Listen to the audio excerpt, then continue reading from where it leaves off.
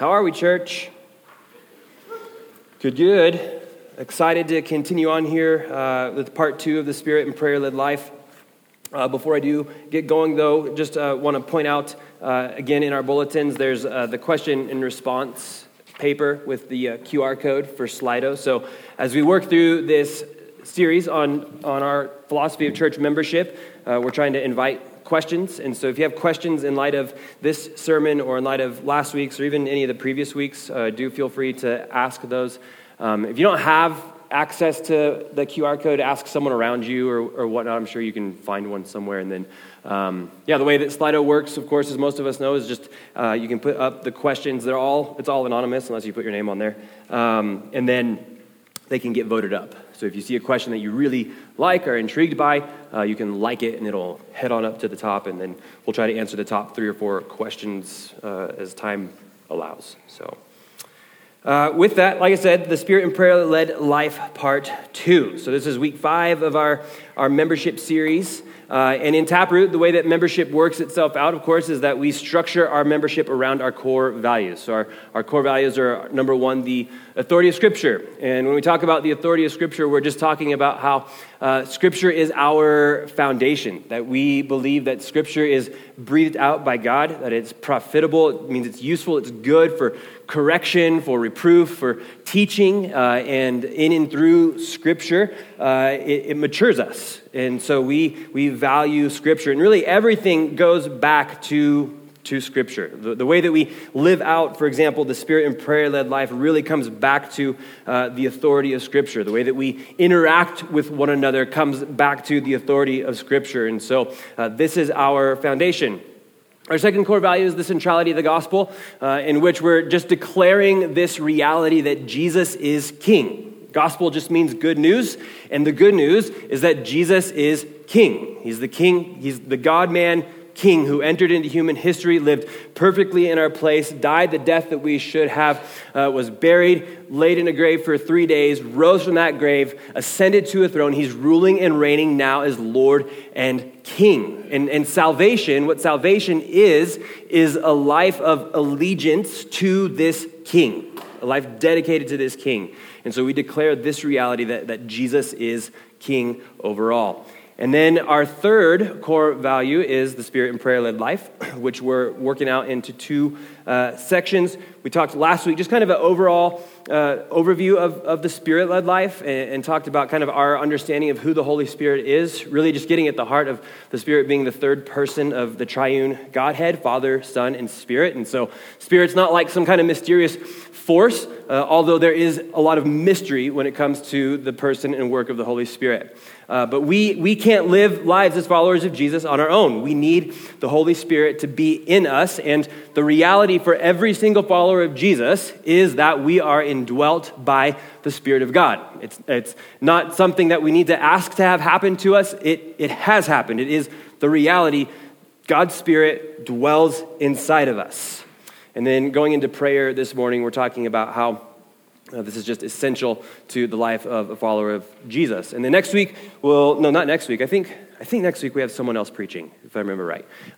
If not, we'll be talking about the simplicity of the local church, and then we'll wrap things up with the flourishing of humanity. So that's where we're at. And what we're doing is we're really trying to work out or to give a vision of what it looks like to be a particular kind of people, the church. And I hope that we agree that the church is supposed to be a particular and unique kind of people. It's made up of individuals, but collectively we exist as Jesus would tell us, as a city on a hill, as salt to give preservation, as light. And so we do this collectively. We see in Scripture that we are a people who are called out. In other words, we're not a community of comfort, but of calling. To be a follower of Jesus is absolutely challenging, but it's also life-giving. And so collectively, what we see in Scripture is that we are an outpost for the kingdom of God, a city on a hill, salt of the earth. We live by a different ethic, Sermon on the Mount, to be witnesses to our King Jesus. That's why we exist. And this is always, as we see it in Scripture, a collective reality. We don't do this individually. Yes, individually we can be obedient followers of Jesus, but we collectively are to live out and interact with one another in such a way that represents King Jesus to the world around us. It's like one of those there's a power in numbers reality, right? That when we're seen as a collective whole, living differently than everyone else, that winds up making a difference. And so this morning, I want to start out by asking just a couple of questions to kind of provoke some thinking in us. And so I want you to hear these questions, and I want you to just kind of answer them to yourselves. And the first is this: why are we here? Why are you here on a Sunday morning? It's beautiful outside. It's not as beautiful in here. I mean, you're beautiful, but the sun's shining, guys. Like there's so many good things that we could be doing on a Sunday morning, especially today, right? Like there's a big worship event we could all be getting ready for right now. Maybe an event that some of you are anticipating more than being here. I don't know. Why are we here? For some of us, maybe it's just what we've always done. Like this is the norm. This is the rhythm that has been ingrained in our lives. We've always done it. Some of us might be here because we think it's good for someone in our family. Right? Parents who think, I need to go to church because it's going to be good for my kids. Or maybe you're like, I need to go to church because it's going to be good for my spouse. Never mind the fact that it might be good for yourself. It's good for someone else. Maybe you're here because you love the people. I think that's a really good reason. I know many of us, Taproot's a cool church, so loving the people, that's legit. Maybe we love the preaching. Just thought I'd ask. Perhaps more than anything, we just love Jesus. And I'd be willing to bet that it's some combination of all of those. Right? That for many of us, it is. It's what we've done our whole lives. For many of us, we just know that this is good for us. We love the people. Preaching's all right. Jesus is awesome. Why are you here? What's your reason? Second question is this: what is the hopeful outcome of you being here? So not only why are we here, but what's the point? What is this whole thing supposed to do? If we're going to give, an hour and a half to 2 to 2.5 hours on a Sunday morning, I don't know if you've noticed, the gatherings have been increasingly getting longer. If we're gonna dedicate this time on a Sunday morning, I think it's a legitimate question for us to ask. Like, what are we here for? What's the hopeful outcome? Or to put it another way, what is our trajectory as followers of Jesus? Ask yourself that. What is your trajectory as a follower of Jesus? And maybe for some of us, we've never asked this question. Some of us might not have a trajectory. Maybe we didn't know that we're supposed to. Right? Like how many of us have had that experience in life where we got taught something that seemed to be like normal for everyone else, and we're like, I just had no idea. I think that's how life in the church often works. I don't think we're often given this idea of a particular trajectory or direction for ourselves as followers of Jesus. Or if we are given the trajectory, many of us just don't know how to get there. Or to put it another way, many of us in this space perhaps just feel stuck as followers of Jesus. Here, I'll just put that in a question form. I mean, you don't have to answer, but how many of you just kind of feel stuck? Perhaps dry, or just like you haven't really been moving forward all that much. Right? One step forward, two steps back, something like that when it comes to being a follower of Jesus. I think many of us might understand Christianity like that. But what I want us to understand is that that's not our desire, nor is it Jesus' desire, nor is it the Holy Spirit's desire. What we see clearly in the New Testament, what I hope to portray for us this morning through numerous scriptures, is that there is an expectation for maturity. There is an expectation for transformation that, Lord willing, all of us will experience throughout the whole of our lives as followers of Jesus. Last week I was listening to a podcast by Pete Scazzaro. He puts out a podcast every Tuesday. It's called the Emotionally Healthy Leader Podcast. It's 30 minutes. I highly recommend it. It would be valuable to put into your time somewhere. And he talked about a friend of his who said this. His friend said, "I was a Christian for 22 years, but instead of being a 22-year-old Christian, I was a 1-year-old Christian 22 times. I just kept doing the same thing over and over." I think that captures a lot of the church. I don't say that to be critical. I say that really with sorrow. That for how many of us, like our whole lives, we've been doing this. Yet rather than being 22 years old as followers of Jesus, we've just kind of done the same thing over and over and over again without any sort of forward movement or trajectory. I think as we talk about the Spirit and prayer-led life, this is what we're talking about.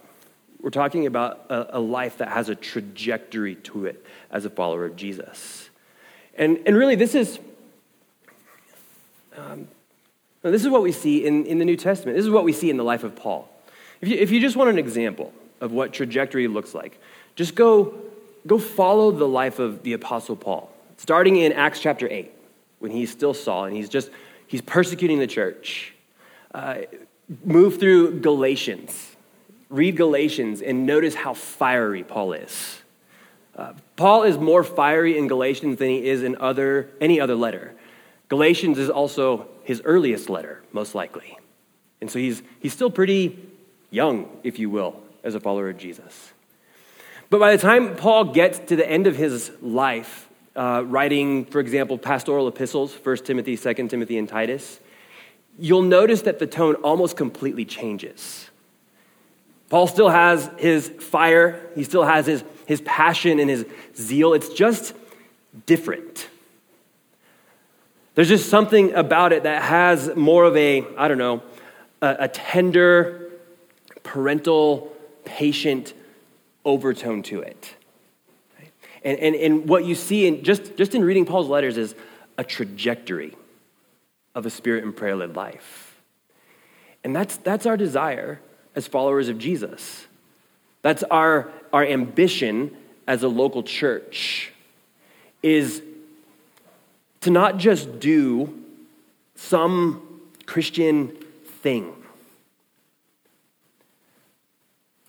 but to live life as disciples of Jesus in such a way that we are, that we're setting up a generational trajectory. Right? That doesn't just have impact for the next 5 years, but perhaps for the next 105 years. Like, those are the terms that we need to think in. I love how already there's just been some hints of conversation in Taproot among some of the parents with younger kids, which is 75% of us. But just already these ideas of watching each other's kids get married, which is terrifying on one hand, but is also only potentially 6, 7 years out. Right? I know, I'm sorry. It's the reality. Yeah. And watching our kids have kids, and by God's grace, their kids have kids, like thinking generational in terms of our trajectory as a local church of making disciples who make disciples who make disciples. I think this is what the Spirit and prayer-led life leads us to. Right? Like we want to be a lasting gospel presence here in this city, in this valley for generations to come. So we can rejoice and be thankful that we've been given this space. Lord willing, it enables us to establish that reality. But this life doesn't just happen. It will not just happen if we sit back and think that it will just happen. And so last week, our last point was that the Spirit and prayer-led life is cultivated. And so this morning, I just want to continue working that point out and talking specifically about how we cultivate this life. And so we just have 2 points this morning, which you all know means about 30. 2 points, several subpoints under each. First point is this, the need for cultivation. And then our second point is just going to be the how, or the way of cultivation. Okay? So the need for cultivation and the way of cultivation. Let's get to work. The need for cultivation. So as we talked about, like I said, the Spirit-led life is a life of cultivation. It doesn't just happen. And this is what we're capturing when we say Spirit and prayer-led. I think often when we think of the Spirit's work, we just kind of think that it's hands-off for us. And I think that my wife pointed this out to me last week. We quoted John 3:8, which Jesus talks about, it likens the Holy Spirit to the wind, right? The reality of wind and air, think of wind and air, is it's always around us, right? It's always around you. And even if air or the wind feels absolutely still, there's always some bit of movement. And when you think of wind or air, you have moments, seasons where it's really still. Seems really calm. And then others where it's blowing harder. And so the Spirit works like that. We always have the Spirit with us, in us, as followers of Jesus. But I think where we tend to get off is we don't cultivate an awareness of the presence of the Spirit with us. And that's what we need to learn to do, is how do we cultivate this awareness? And why then, of course, does this matter? Why do we need to cultivate a particular kind of life in the Spirit? Well, 4 reasons for us. Number 1 is this: discipleship requires it. Discipleship requires it. Jesus said to go and make disciples of all nations, teaching them to obey, to observe the things that he commanded or taught them. And so what we need to understand about what Jesus teaches is that this doesn't just happen. It doesn't just happen. To be a disciple implies learning and teaching. It literally means learner. And so it implies this reality in learning and teaching what? Well, the way of Jesus. And what particularly about Jesus? Well, teaching them to obey all that I have commanded you, which is Matthew chapter 5, verse 7.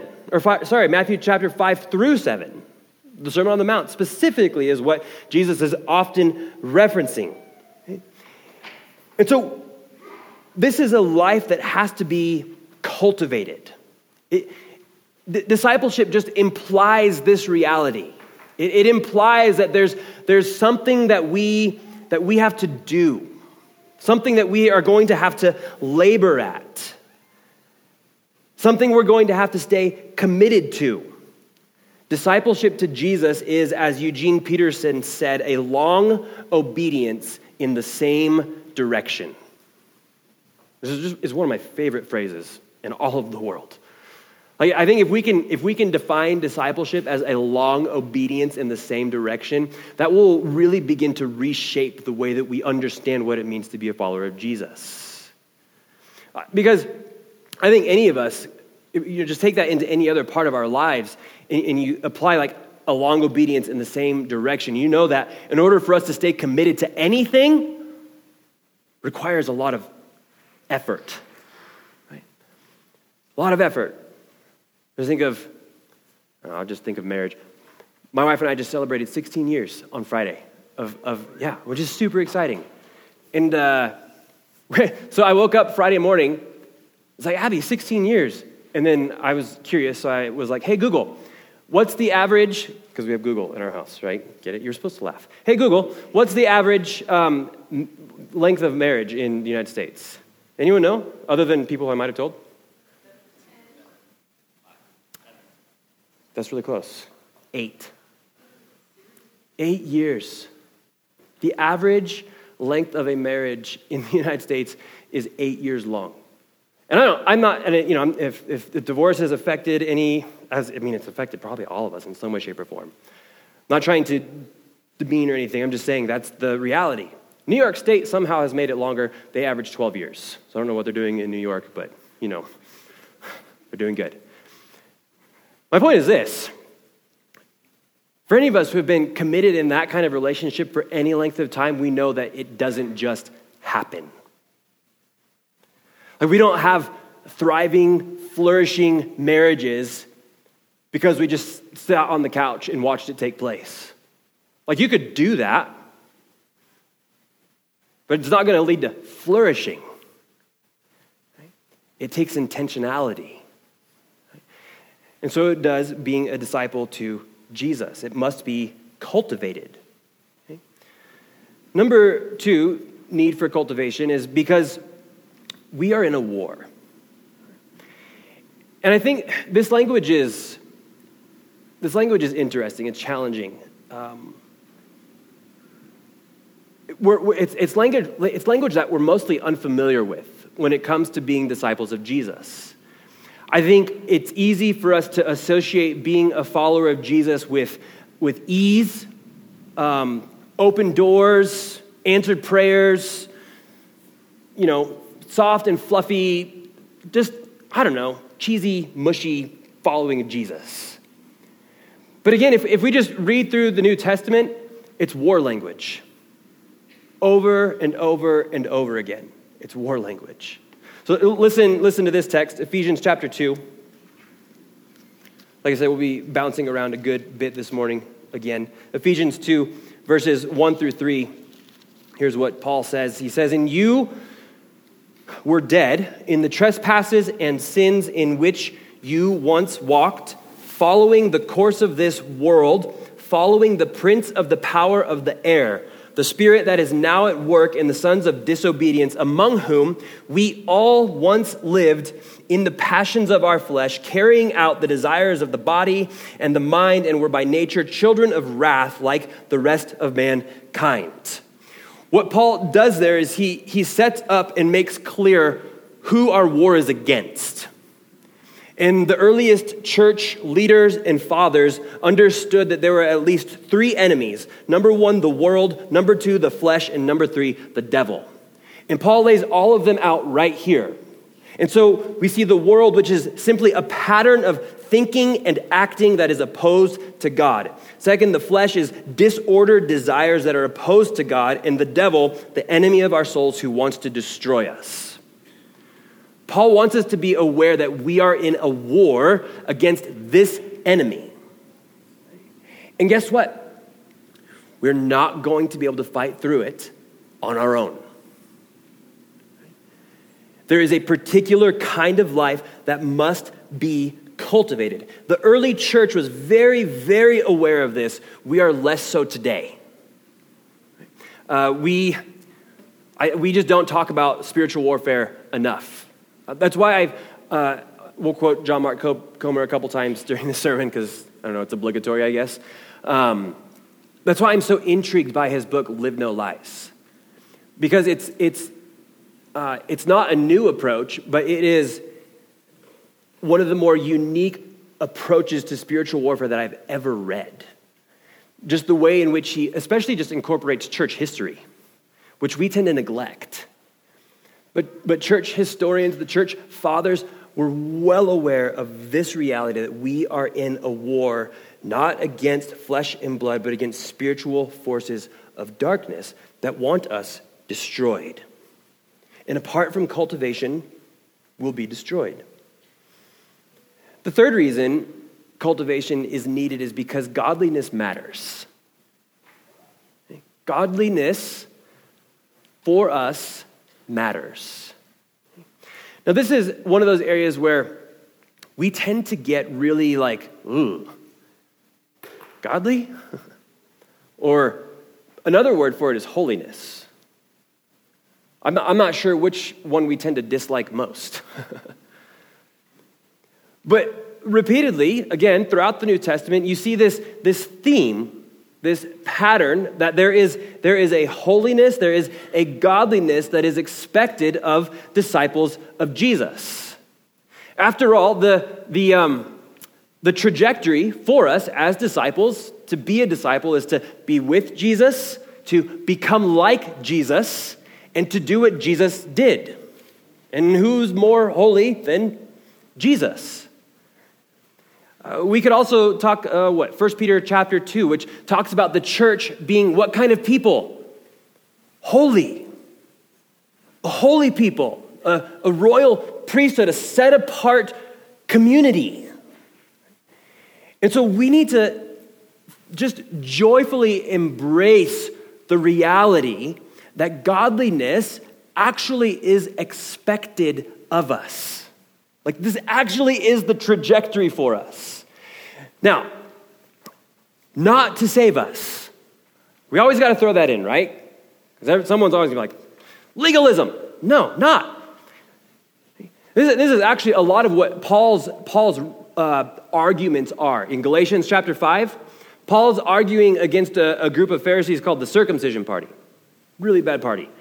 But their whole thing was, let's try to add works to the finished work of Jesus and say that that's what saves people, right? Like the Gentiles, they're being included into this community and they need to, Jesus isn't enough, essentially. We're not saying that.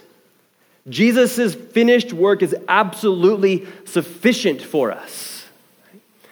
But what we understand is that it also calls us into something. Right? So a couple of texts to help us out here. Hebrews.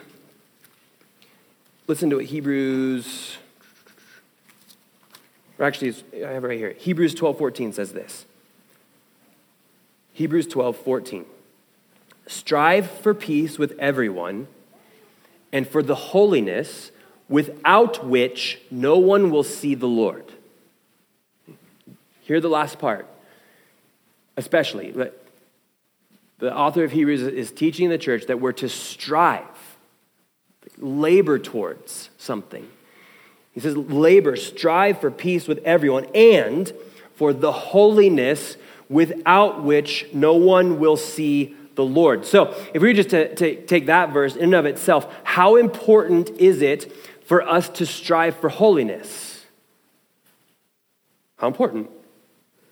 Really important. Why?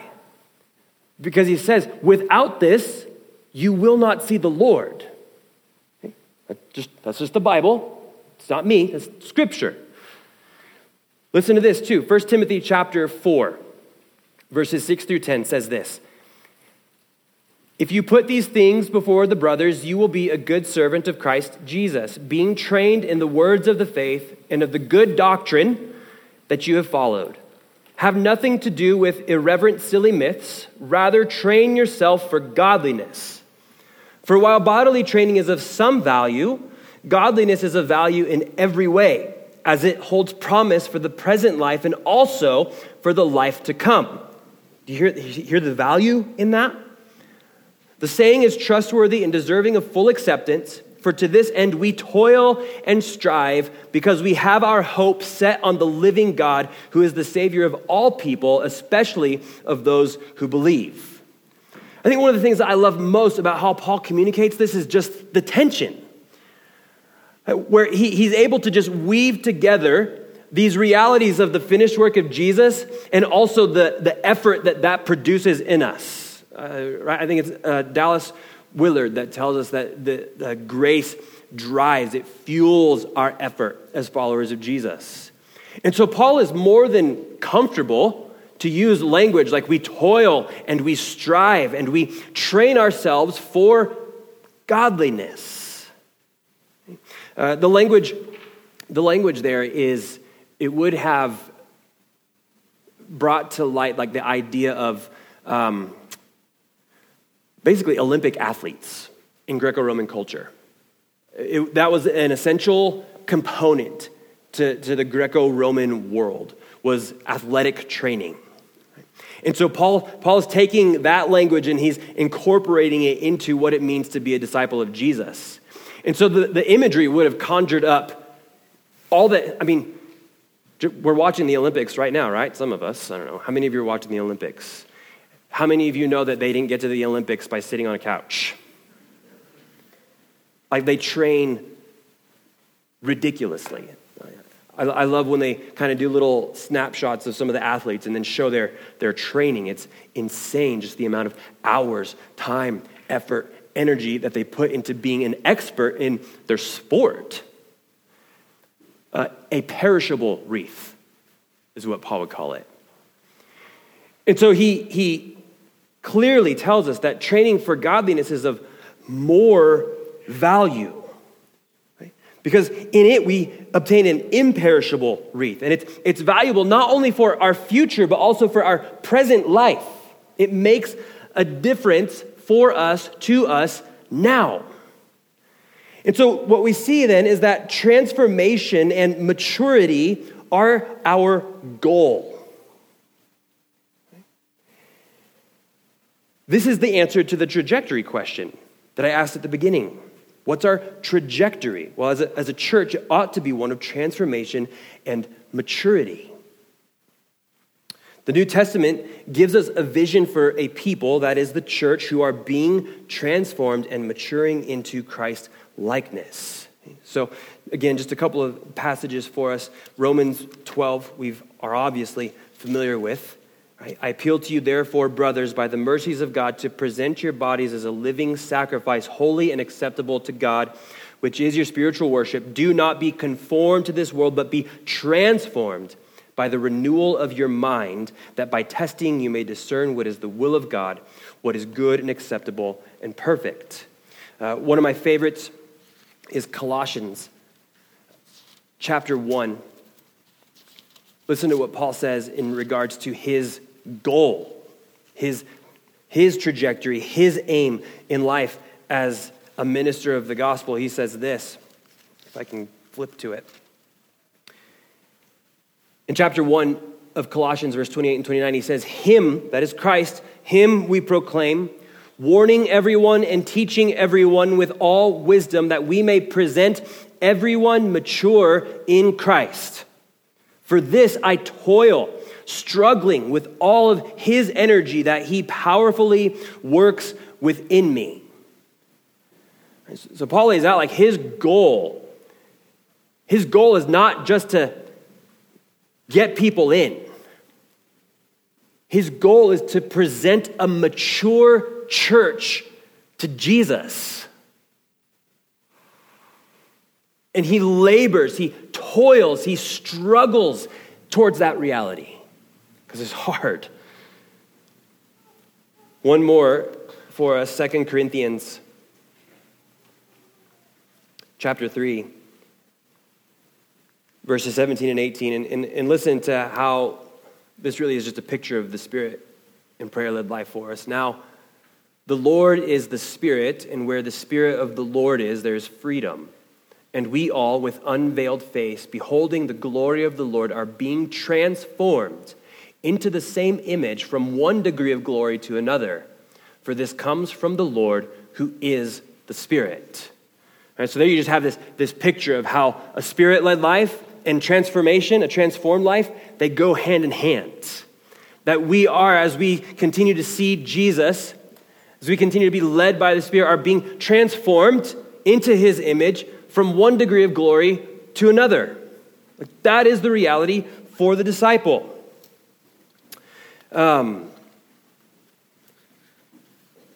I was reading up on Romans 7 last week because we kind of referenced Romans 7 last Sunday.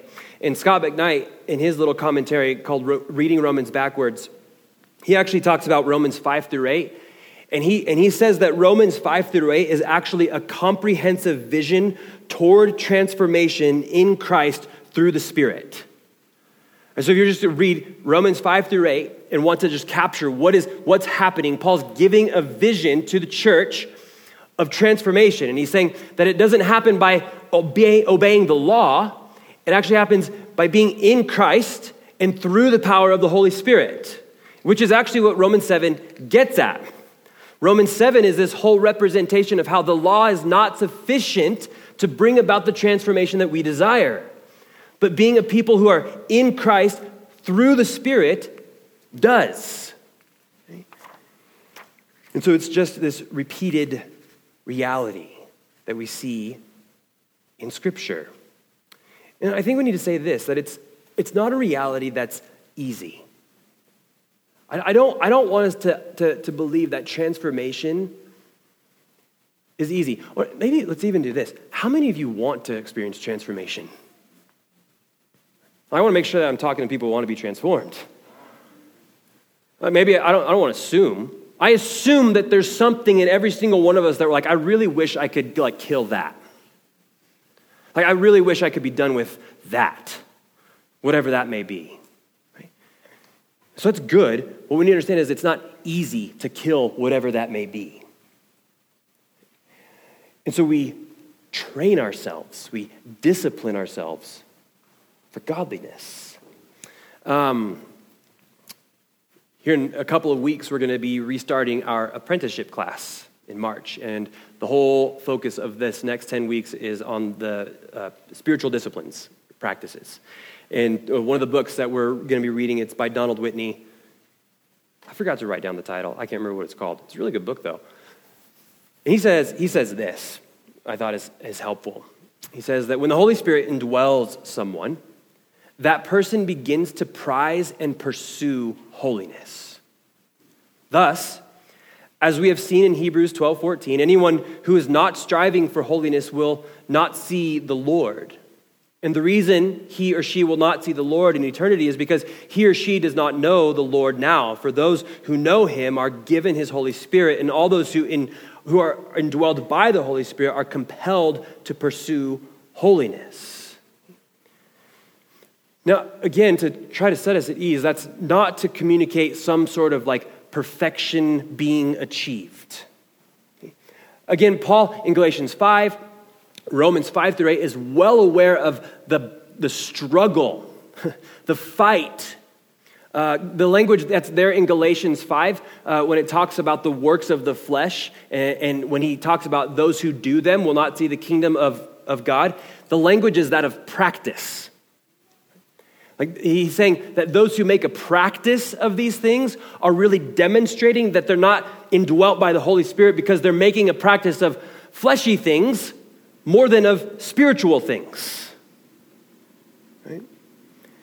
And so I think just for us to ask this question, do we desire to pursue holiness, to pursue godliness? And you don't need to be afraid to do that.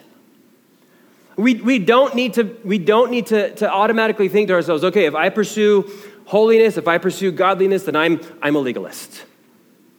It's not that quick of a jump. But there is a proper placement or understanding in our hearts that we need to have where we wholeheartedly know that we are saved by grace through the finished work of Jesus alone. That then drives us towards a pursuit of holiness and godliness, which is flourishing. It's flourishing. It's not drudgery. It's not like, God wants me to be holy. Man, this is horrible. No, it is a flourishing life. Okay? And the final reason for us to cultivate a spirit-led life is because we're cultivating something. It's the reality. If we're not cultivating a life of discipleship to Jesus, we are cultivating a life of discipleship to something else. You are being formed. We cannot not be formed. We are consuming, reading, listening, being informed and shaped by something or someone. And it's either the truth of Jesus or something else. That's the only two options. This is how Dallas Willard puts it. He says this about spiritual formation. Spiritual formation, without regard to any specifically religious context or tradition, is the process by which the human spirit or will is given a definite form or character. It is a process that happens to everyone. The most despicable as well as the most admirable of persons have had a spiritual formation. Terrorists as well as saints are the outcome of spiritual formation. Their spirits or hearts have been formed, period. Right? There's no escaping it. So we're being cultivated by something or into something. It might as well be the ways of Jesus, right? If the way of Jesus is the flourishing life, would we not want to be cultivated into that way of life? I think we would. So, we're being formed into Christ, or we are believing the lie that we're free to do whatever we want, not realizing that we're actually being formed into the religion of self. Here's the reality, and Comer gets at this in his book. We are not free to do whatever we want. I know that might feel like offensive. We are not free to do whatever we want. To be a follower of Jesus is actually a willing constraint for the purpose of true freedom. When we talk about membership, we are absolutely talking about placing ourselves willingly under a constraint in a community for the purpose of godliness and representation of our King. Okay? Here's how Comer communicates this in Live No Lies. He says, be true to yourself. This idea that's pervasive in our world today. Be true to yourself is some of the worst advice anybody could ever give you. Here's why. Giving in to the desires of our flesh does not lead us to freedom in life, as many people assume, but instead to slavery, and in the worst case scenario, addiction, which is a kind of prolonged suicide by pleasure. In other words, we're either being formed more into the image of Jesus, or we're being deformed by everything else around us.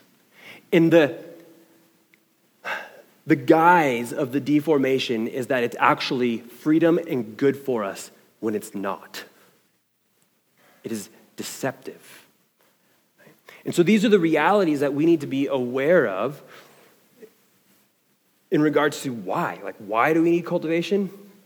Because of these things. So then the second point is how. How do we do this? What is the way of cultivation?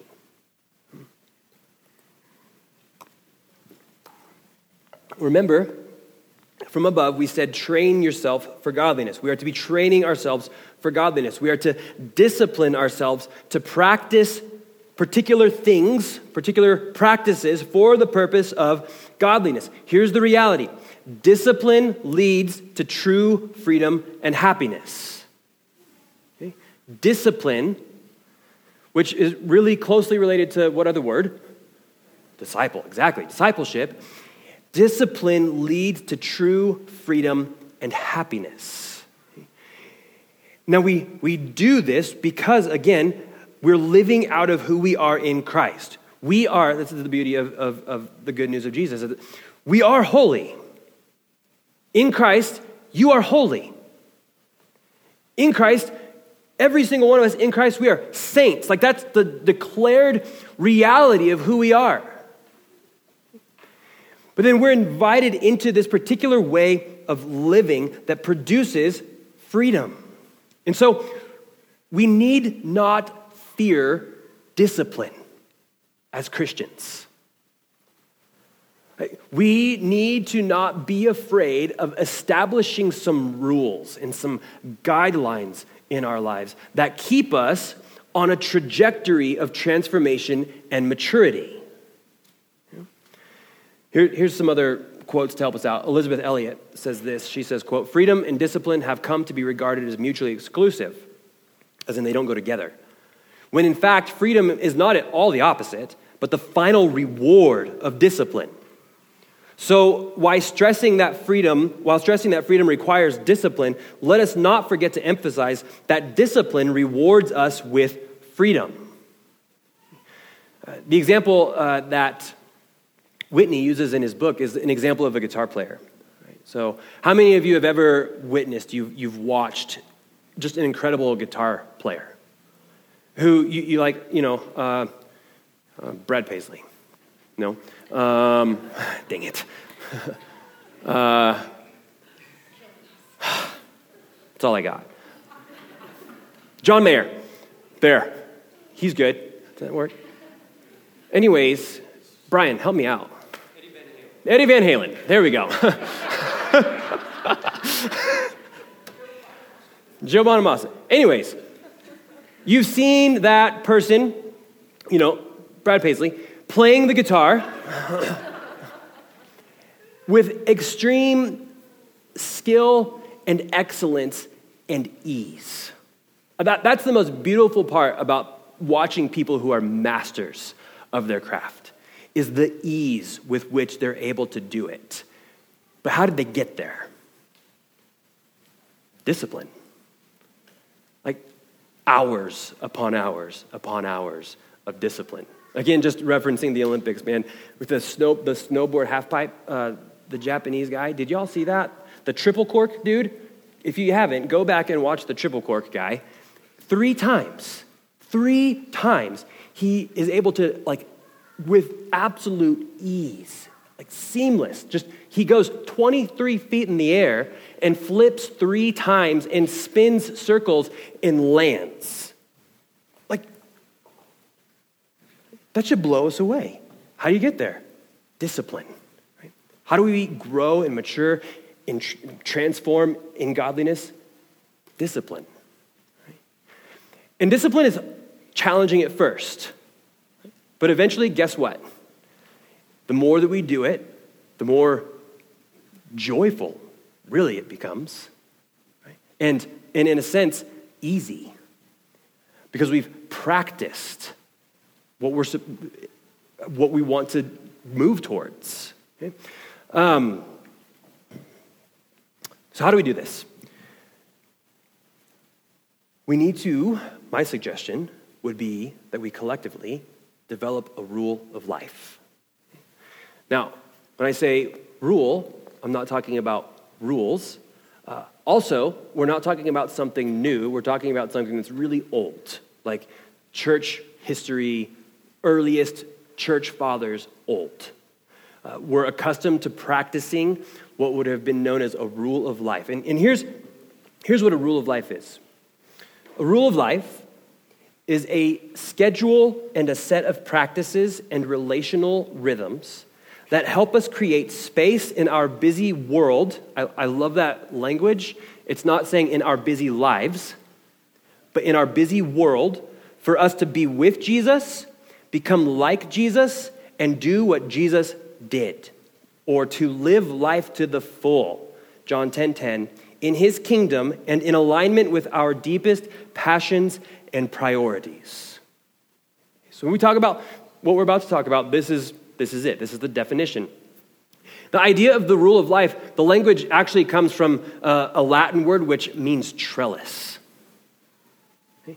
And no one would deny that a trellis is a good thing for a garden or for a vine. And so the image that we're supposed to have is that of a trellis in a vineyard. And just as a trellis enables a vine to bear the maximum amount of fruit by keeping it off the ground and free from predators and disease, so we need structure to abide in Jesus. Jesus teaches us in John 15, he tells us to abide in him. Why? Because apart from abiding in him, we can do nothing. Nothing. So a rule of life is a structure that helps us to abide in him. In other words, it's not a legalistic to-do list, but rather a life-giving structure for freedom, growth, and joy. Okay? A life-giving structure for freedom, growth, and joy. What then does it look like? Well, there are 7 core, at least 7, there's more, but there are at least 7 core practices of the way of Jesus. So this is what we've been wanting to see in the Gospel of Matthew, is learning the way of Jesus. What does it look like for us to follow Jesus? Well, we become like Jesus and we do what Jesus did. And if we read through the Gospels, we see that Jesus regularly did these things. Okay? So I'm just going to work through them quickly. First, silence and solitude. What we understand is, let's do this. Repeatedly throughout the Gospels, Jesus would pour himself out in ministry, and then what would he do? He would retreat, and he would go up mountains, or he would go to quiet places, and he would spend time in silence and solitude, time with the Father. And he did so for the purpose of what? For going back out. Right? So when we talk about the rule of life, we're not talking about some sort of like escape from the world. When we talk about silence and solitude, we're not talking about always being in silence and solitude. We're talking about a practice that fills us, that energizes us in the Father, Son, and Spirit, and then enables us to go back out. We also see in Scripture over and over and over again that God meets us in the silence, in the waiting, and in the stillness. And so this might just look like, I'll get to that later. Number 2, Scripture reading. Scripture reading, meditation, and study. It's essential to incorporate each of these layers. So reading is great. That's a great place to start. If you've never read the Bible, I would just encourage you to read through the Bible over and over and over again and just know that it's going to be really hard for you to understand initially. But keep reading. And then as you progress in reading, be meditating. That is, thinking deeply, filling your mind intentionally with Scripture. And then delving into study. Picking up commentaries and study Bibles and other resources that will help you to dive deeper into what Scripture is teaching and learning how to actually interpret Scripture. To be able to teach Scripture. That is, disciples who make disciples. Third is prayer, which is just central to life with God and is expected to be constant in our lives. Again, Paul says that in verse 12. Rejoice in hope, be patient in tribulation, be constant in prayer. Fasting. Fasting is simply a willing abstinence from food. And there are a few things that will help us to kill our flesh than fasting. Simplicity, which is structuring our lives in such a way that it becomes more freeing. Because when we have too much stuff, it's overwhelming. Jesus lived a life of simplicity. What is this? 6th, living in community. That is partnering together in this journey of discipleship to Jesus. Again, membership.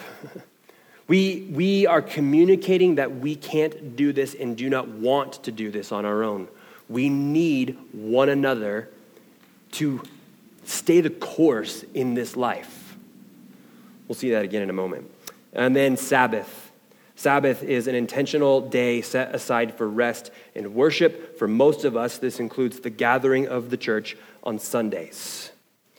This is something that I'm just trying to learn and incorporate in my own life. And so here's just some of what this is looking like for me right now. Most of my intentional time is in the morning. I like to be up early in the morning. So I'm going to say this. I'm not trying to tell you all that you need to do it just like me, because you're like, oh my gosh, I can't do that. So I've been getting up at 4:30, because it's, that's exactly what I'm saying. 4:30, I found is just a beautiful time. Like for some reason, I'm wide awake at 4:30, and I go out, and the first thing I do is I make my coffee.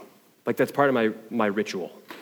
Make coffee, get my coffee, and I try to sit down and have at least just like 10 minutes of just stillness and silence. No one else is awake.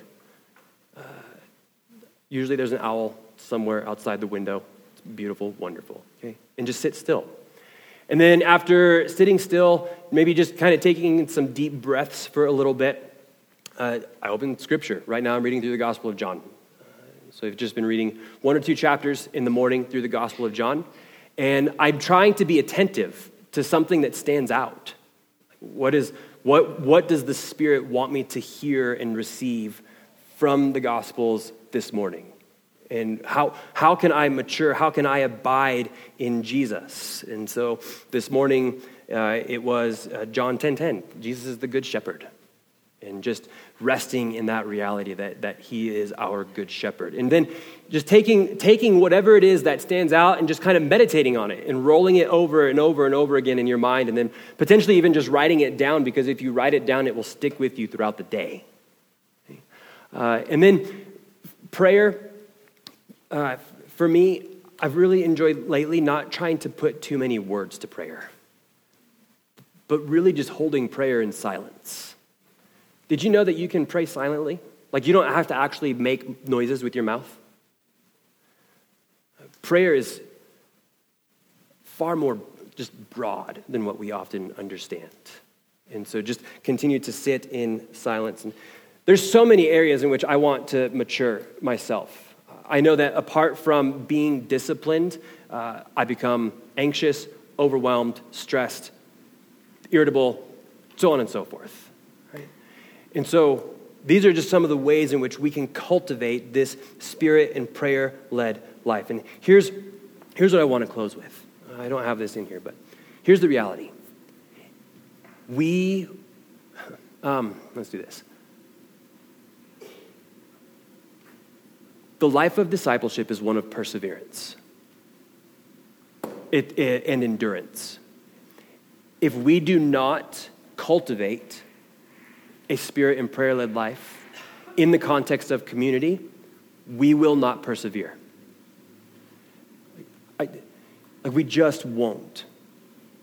Paul makes examples of people in the New Testament in this reality, and I think we have all experienced this reality, either personally or seen it in someone else. Right? That when a life becomes formed or deformed more by the world around us, it moves us away from Jesus. And when we don't have community, or we don't allow community to speak into our lives, it's detrimental. Right? And so the very reality is just that we are not going to persevere as disciples apart from cultivating this type of life. I'm going to close with this, Ephesians 6. Paul says in verse 10 to the end, "Finally, be strong in the Lord and in the strength of his might. Put on the whole armor of God that you may be able to stand against the schemes of the devil. For we do not wrestle against flesh and blood, but against the rulers, against the authorities, against the cosmic powers over this present darkness, against the spiritual forces of evil in the heavenly places. Therefore, take up the whole armor of God that you may be able to withstand in the evil day. And having done all to stand firm, stand therefore, having fastened on the belt of truth and having put on the breastplate of righteousness, and as shoes for your feet, having put on the readiness given by the gospel of peace. In all circumstances, take up the shield of faith with which you can extinguish all the flaming darts of the evil one, and take the helmet of salvation and the sword of the Spirit, which is the word of God, praying at all times in the Spirit with all prayer and supplication. To that end, keep alert with all perseverance, making supplication for all the saints and also for me." I just love this. This is Paul's way of saying, I need your help. "Praying for me that words may be given to me and opening my mouth boldly to proclaim the mystery of the gospel, for which I am an ambassador in chains, that I may declare it boldly as I ought to speak." Amen? Amen. Let me pray. Father, thank you for your word this morning. I pray that you would enable us to be a people who are cultivating a spirit and prayer-led life. That you would enable us to put into practice these disciplines, not fearing them, but embracing them and rejoicing and having joy in a trajectory of transformation and godliness. Help us to labor in this together as a community, to be with and for one another, and graciously, patiently, continually pointing one another to King Jesus. It's in his good name that we pray. Amen.